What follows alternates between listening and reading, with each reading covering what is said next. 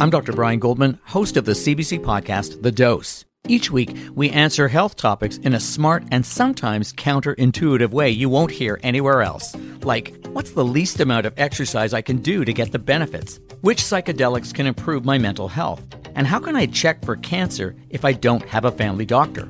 Top experts help me bring you what you need to know in plain language in about 20 minutes. Find The Dose on the CBC Listen app or wherever you get your podcasts. This is a CBC podcast. Hi, I'm Alex Panetta.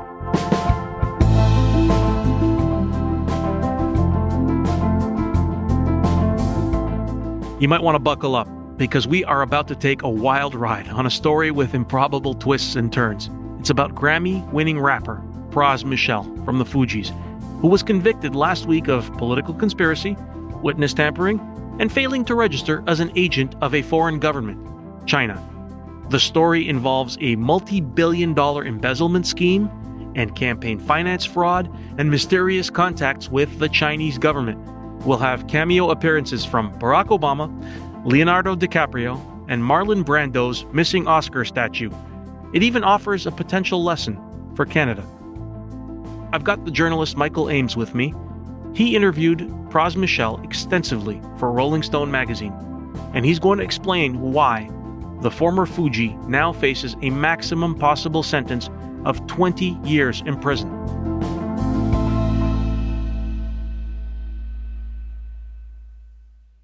Hi, Michael. Hi, how are you? Well, thank you. So this surreal saga starts with two men at a nightclub in 2006. A promoter asks Pras Michel, a.k.a. Pras, to come hang out with a young Malaysian man he calls a whale, a high roller. Pras reluctantly agrees, and he sees this whale spend massive amounts of money at this club. What happened? Sure. Yeah, it's quite a memorable way to meet someone who will figure large in his life. So Pras gets to this club, and he sees what I guess people are accustomed to seeing in a New York City nightclub at late night, which was a bunch of young Wall Street bros getting hammered. And these Wall Street guys were also paying money to sort of control the party that night at the club. They were paying money to use the microphone and get up there and announce things. So, they slip the MC some cash. They go up there and they say, "We're the richest people in the club, so we're going to buy everybody a drink." And everybody's, screaming and shouting. And Pras tells me that he notices that this moment doesn't sit very well with this young Asian fellow wearing glasses. And he seems kind of quiet and mellow. And all of a sudden, he says he wants the mic. And the promoter says, "Well, you got to pay a bunch of money. It's not really our thing." And he said, "Well, I'll pay the money." And he hands over $20,000 of cash. And he gets on the microphone. And he says, "I hear there's people in this club who think they're the richest people in the club, and they're going to buy everyone a drink. Well, I'll tell you what, I'll buy everyone in this club a bottle." And this is when bottles cost thousands of dollars. So, wow, the crowd goes wild. And the Wall Street guys get back on, and they say, "Well, we'll buy everybody 2 bottles. And then Jolo slips him another $20,000, and he gets on, and he has his final say on the matter. He says, "I'm not into this back and forth nonsense. So I'll tell you what, I want to buy every bottle in this club. I want every liquor bottle, every beer bottle, every juice bottle, every water bottle. If there's a bottle with liquid in it, I'm going to buy it. And I'll tell you what, I want to send someone over to cross the street to the club there, and I'm going to buy every bottle in that club too." Amazing. So this man, Jolo, had worked on some big business deals in Malaysia, and more recently he was involved in creating something called the 1MDB Fund, stands for One Malaysia Development Berhad. It's a sovereign wealth fund, a fund Malaysia's government could use to invest and grow the nation's money. But Lo used this fund to make himself very, very rich. So what happened? Because he was the architect in many ways of that fund, he knew how to get in the back door. He knew how to move money around, and he just simply started embezzling it. Now, I say it's simple now, but it wasn't that simple. It was complicated, and he found some loopholes in the international banking system, and he found ways. I mean, he was a smart guy, and he went to one of the best business schools in the United States, the Wharton School of Business, the same business school that our former president Trump graduated from. And I guess if your question was, what did he start doing with that money? He started spending it obscenely or, extravagantly, and he's obsessed with celebrities and being surrounded by celebrities. So he starts paying celebrities to go out with him. It was reported in the book about him that came out in 2018, Billion Dollar Whale, by the former Wall Street Journal reporters, that he would pay Paris Hilton $100,000 just to go out with him for a night. That's hot. Wow. And when you got $800 million in the bank, it's not that big a deal, I suppose. You called his scheme one of the biggest embezzlement schemes in the history of money. I mean, how big are we talking? Well, so he ended up siphoning $4.5 billion out of the fund. And when the Justice Department eventually cracked down on him, they seized $1 billion of his assets where he was, parking the money in kind of a long-term laundering scheme.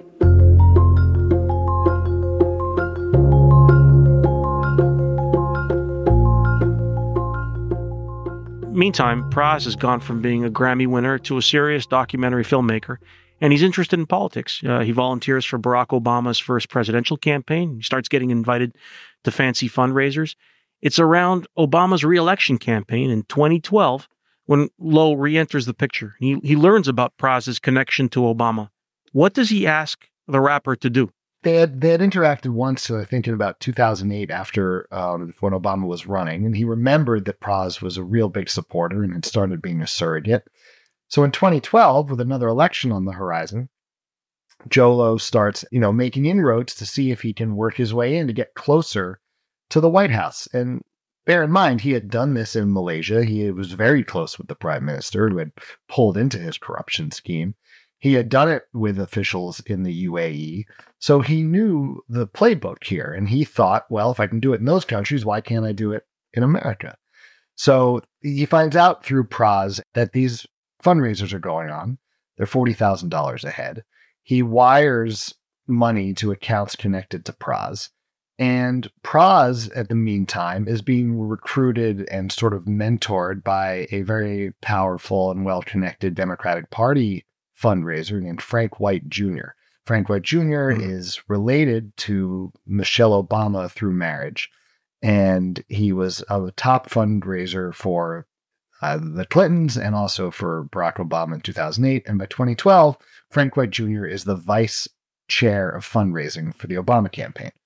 So Frank White Jr. is sort of, helping Pras climb the ladder of fundraisers for Obama and grow his career as a political fundraiser as well. Lowe wires money to these accounts controlled by Pras. Frank White tells Pras, I need help getting more people to these fundraisers. Can you help me? Pras says, sure thing. He starts inviting his friends. But when you invite a friend to a $40,000 a head fundraiser, and the friends say, well, I don't have that kind of loose money, Pras says, don't worry, I've got you covered.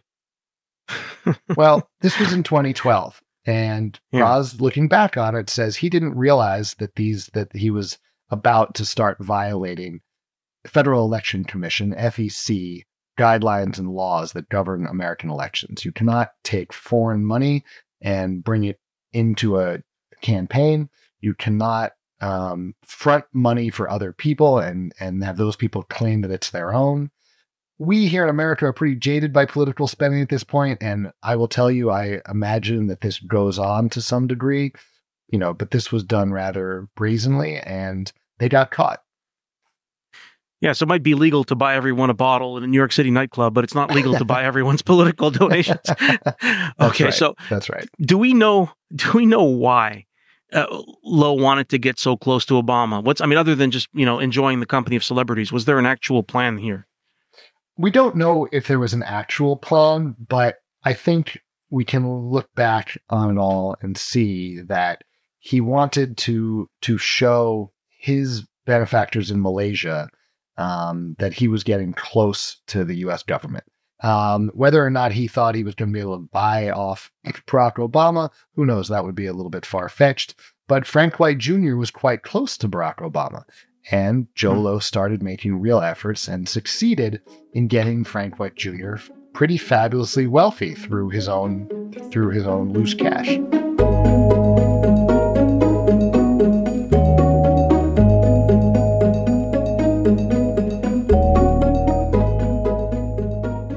Yeah, so Frank White is married. You mentioned the connection to Michelle Obama. His sister is married to Michelle Obama's cousin. And there's a party in Las Vegas at one point. Can you talk to me about what happens at Lowe's hotel room and what Pras and White tell Lowe it's going to take to get some prized objective of Lowe's? Yeah, so it was days before the 2012 election, and this was Jolo. This is when Jolo was at his height of his powers and his influence. He went from a guy who would pay celebrities money to hang out with him to a guy that celebrities wanted to hang out with because he was investing in projects. He had bought himself a stake in Sony Music and a seat on the board. He had funded Leonardo DiCaprio and Martin Scorsese's film, The Wolf of Wall Street. This was all done legitimately, bear in mind. No one knew that his money was illegally amassed. He appeared to be, and actually passed vetting by Leonardo DiCaprio and the studio as a legitimate Malaysian businessman.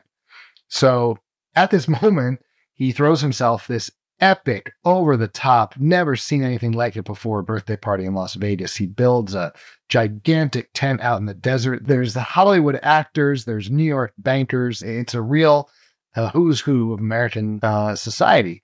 And at this point, Jolo is approached by Pras and Frank White and says, hey, we want to talk about that favor you had asked. Now, the favor, for your listeners, is that Jolo said he wanted a photo with Barack Obama. Jolo says to them, let's talk about it after the party. I'm having an after party in my hotel suite. So Pras and Frank White go to the hotel suite as directed later that night. They walk in and they try to talk to Jolo there. It was a little loud in the suite. He couldn't really hear each other because somebody had driven a Ferrari into the suite and was revving the engine. So they say, let's go out on the balcony and talk there where it's quiet. So they go out on the balcony and they sit down. Jolo flanked on either side by Pras Michel from the Fugees and Frank White, the powerful Obama fundraiser. And Pras says to Jolo, we know you want this photo, Joe, but it's almost impossible to make that sort of thing happen. It's not likely. It's not in the cards. But, $20 million, that might change your odds. That might improve things for you. And Jolo looks at him, says, okay, no problem. And sure enough, at the end of the month, after Obama's reelected, there's a White House holiday party, and Frank White follows through on his part of the deal. He whisks Jolo through security checkpoints. He's not invited. He's not on the list, but Frank White gets him in, sticks him in line with everybody waiting to have their photo taken with Barack and Michelle Obama. Jolo gets his photo taken. And long story short, once Jolo gets the photo, Frank White gets his $20 million. Incredible. And if I understand correctly, he actually tells Pras, this is chump change, basically. I would have paid a heck of a lot more for this picture with Obama. Yeah, he eventually gets it, and he says to Pras, I would have paid $100 million for this photo. Okay. Someone who really likes Barack Obama. Yeah. So, well, and someone who needed clearly to have proof to show people back in Malaysia and perhaps even at this point already China, and this is a part we don't know, but hopefully we'll figure out over time, that he had connections to the U.S. government.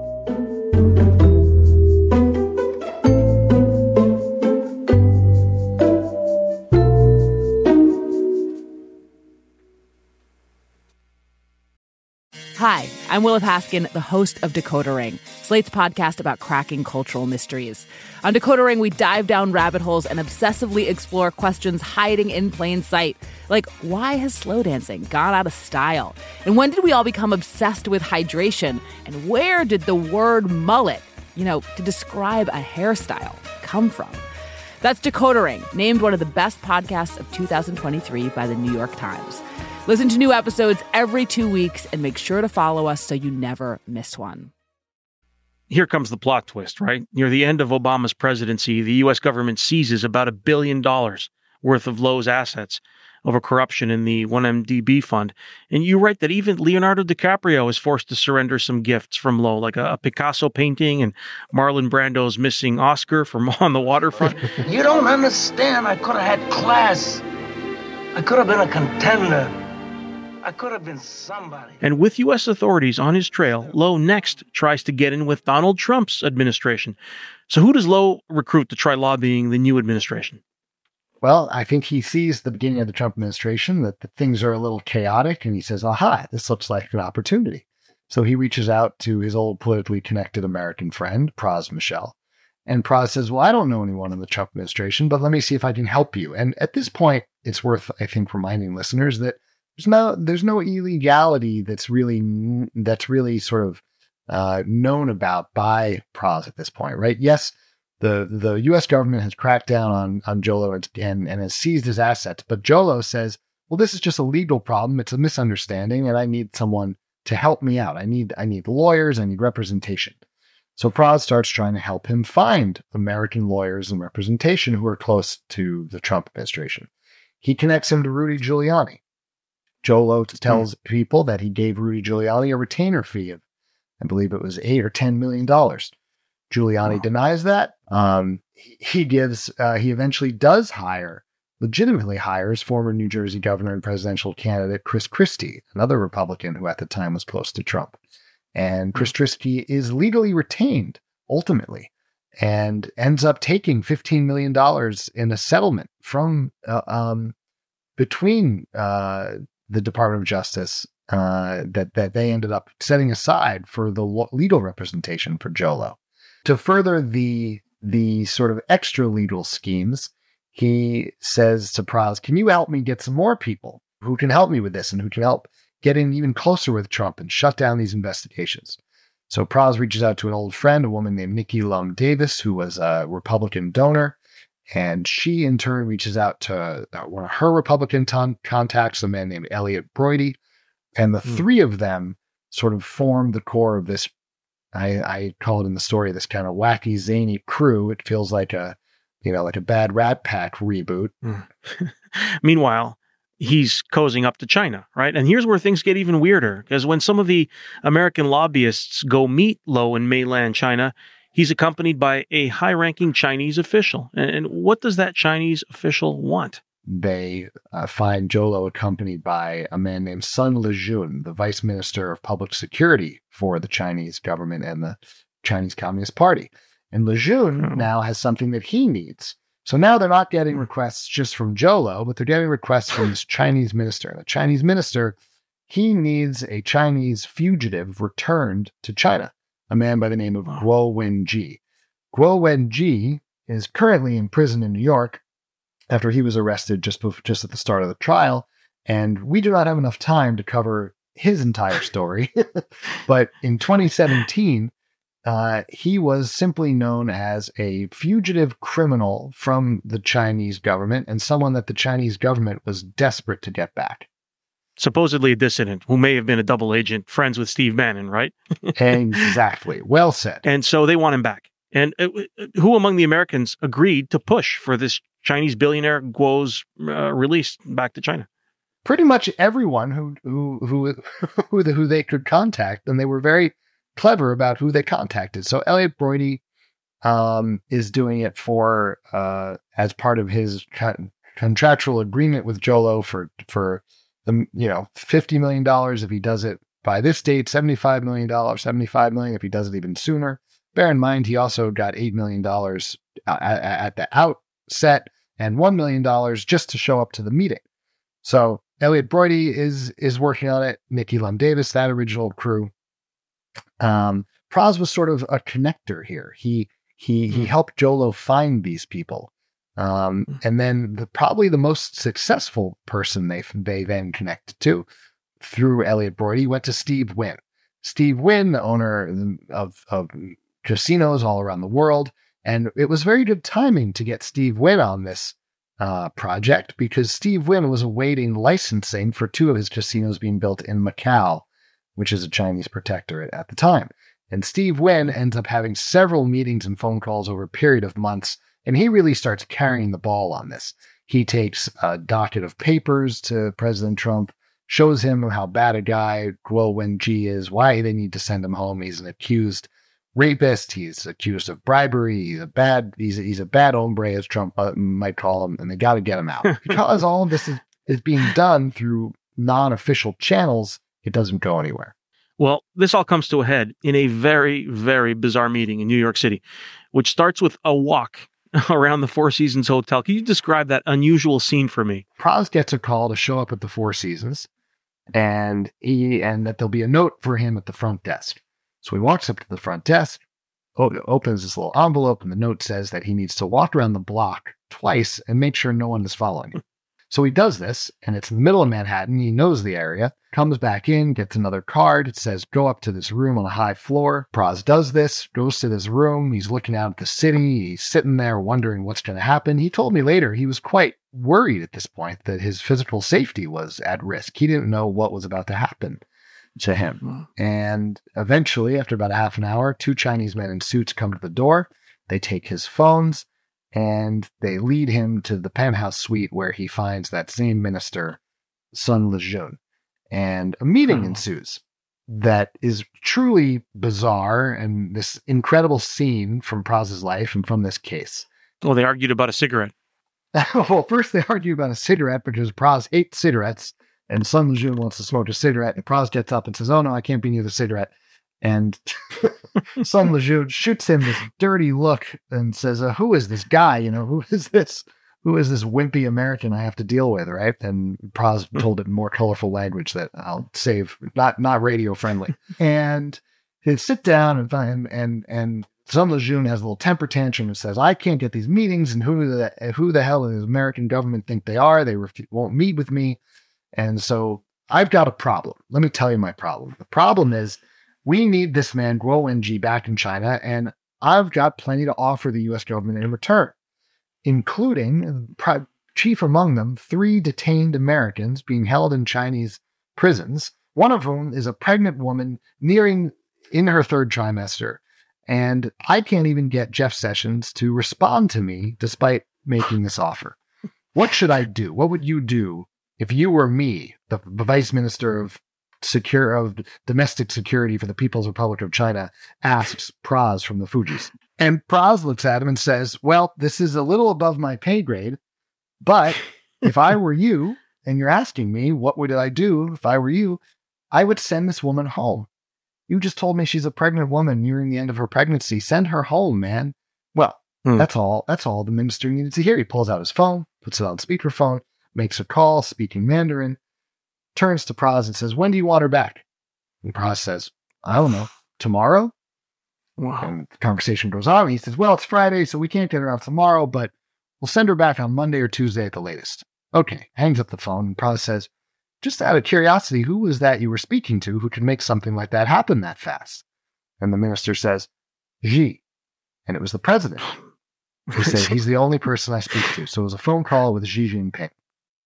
Just to underscore how crazy this is, as you said, this is Pras from the Fugees brokering the release of detainees, negotiating with the president of China through an intermediary in the security state. Yeah, and I think something that has not been discussed enough from this, and that the jury certainly didn't get to hear, is that, and he did it successfully. And the government can say, oh, he was just doing it for money, or he was just there for the money. Well, maybe, but regardless, at that moment when the stakes were high and he was worried about his own welfare, he hears about an American woman who's pregnant, and he successfully negotiates her release, and she comes home, and the U.S. government has no idea how it even happened.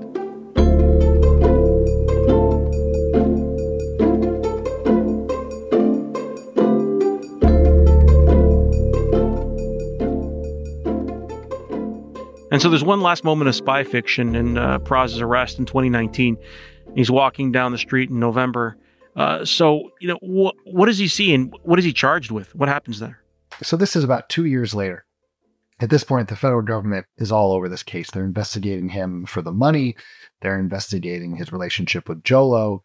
So here we are in November 2019. He walks out of his apartment in New York City in Soho, doesn't notice anything unusual. The streets filled with the normal type of people he'd see on his street. There's a guy with the phone company. He's working on some fiber optic cables. There's some people window shopping in front of the Versace store. There's a construction worker with a jackhammer. And he gets about 15 feet outside his door, and all of a sudden, everything stops and goes in slow motion as he sees someone point to him. All these people on the street turn and look at him and start walking towards him. And then a tall man comes out of a car on the other side of the street, introduces himself as the FBI agent. All of these people are not what they seem to be. They were undercover government agents. They surround him, and the FBI lead agent explains they've got a warrant for his phones. He needs to hand over his phones. And he was charged with a series of crimes, right? And why, what are these crimes and why is he getting charged and no one else appears to have been in trouble over this case, despite the fact that so many other people are involved? There was already an earlier indictment for the FEC charges against him at that point. But then another year and a half goes by, and in 2021, a much larger indictment known as the superseding indictment comes down, and it has just compounded everything. And it's not just the FEC anymore. Now he's being charged as an unregistered foreign agent of the Chinese government and of using foreign money to influence American politics. And it's serious. And it's more than 20 years in prison if he's found guilty of all these things.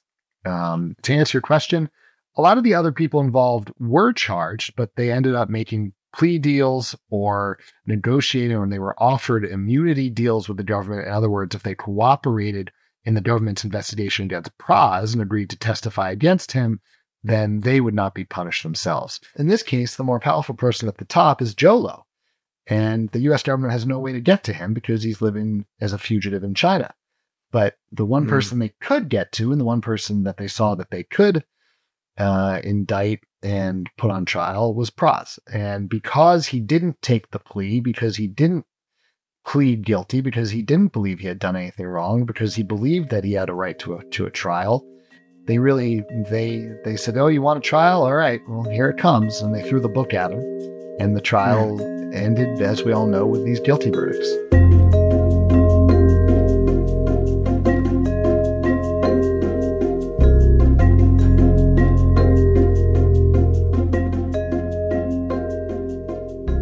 So here's where I want to sound the maple alert. We have a Canadian angle here, and I'd like to focus on these charges under FARA, the Foreign Agents Registration Act. It requires people to put their name on a registry if they're lobbying on behalf of a foreign government. And this is a really hot topic in Canada because there are controversies about Chinese interference in our elections with so-called Chinese police stations. So Canada's government is considering creating a foreign agent registry. You've been critical of FARA, of the way the foreign agent registry was used here in the United States against Pras. Why is that? Well, it's a somewhat broad and vague law that can be utilized in a discretionary manner by prosecutors. And I think that's part of the problem. And in this case, I think you can just see how it was applied differently to different people involved. So Steve Wynn, for his actions, well, he got a bunch of notices alerting him that he probably that he needed to register for FARA, but he never did. So the government said, "All right, you're not going to register. We're going to come after you." But they didn't come after him with a criminal suit or indictment the way they did with Pras. With Steve Wynn, they just did a civil suit. And then Elliot Broidy was another man I mentioned who was involved. He pled guilty and then was very soon afterwards pardoned fully by President Trump. So this, and you can see why and the decisions that led to it. But I think when you zoom out and consider what kind of law FARA is, how it comes down to the discretion of law enforcement and prosecutors, that it is not necessarily, in my opinion, equally applied here. Yeah. And I'd love to know what Pras says about this. I mean, you've interviewed him. What does he say about why, at the end of the day, why he got involved in all of this, and what's his reaction? Well, I think he was shocked because it's quite a tall claim that the Justice Department is making. You're basically saying Pras from the Fugees, this man with no, history in politics, is the greatest agent of Chinese subterfuge in U.S. politics in history. There's no precedent for this. There's been a lot of shock and surprise, and I think Pras is still digesting it. There's not much he can say at the moment about his motivations at each step of the way because his lawyers will take this on appeal and they'll go to the appellate court. And so Pras still needs to be kind of careful what he says to people like me. But I can tell you that all along he has maintained that he didn't know about Farah. No of these other people involved told him about Farah. If he had simply registered and known that he needed to register, he would have registered. If registering some 4 pages of paperwork or 10 pages of paperwork would have allowed him to say, okay, fine, I'm a lobbyist for the Chinese government and avoid all of these things that have happened to him, he tells me he simply would have done it. He would have registered. And so now there's an appeal, probably, and there's always a chance this wild story could take yet another twist. So thanks so much for walking us through it, Michael. Really appreciate it. Absolutely. It was a real pleasure, and thank you for having me on.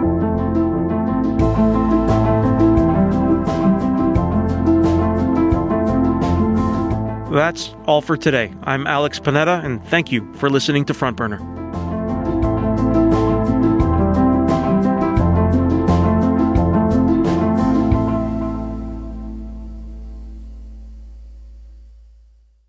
For more CBC podcasts, go to cbc.ca/podcasts.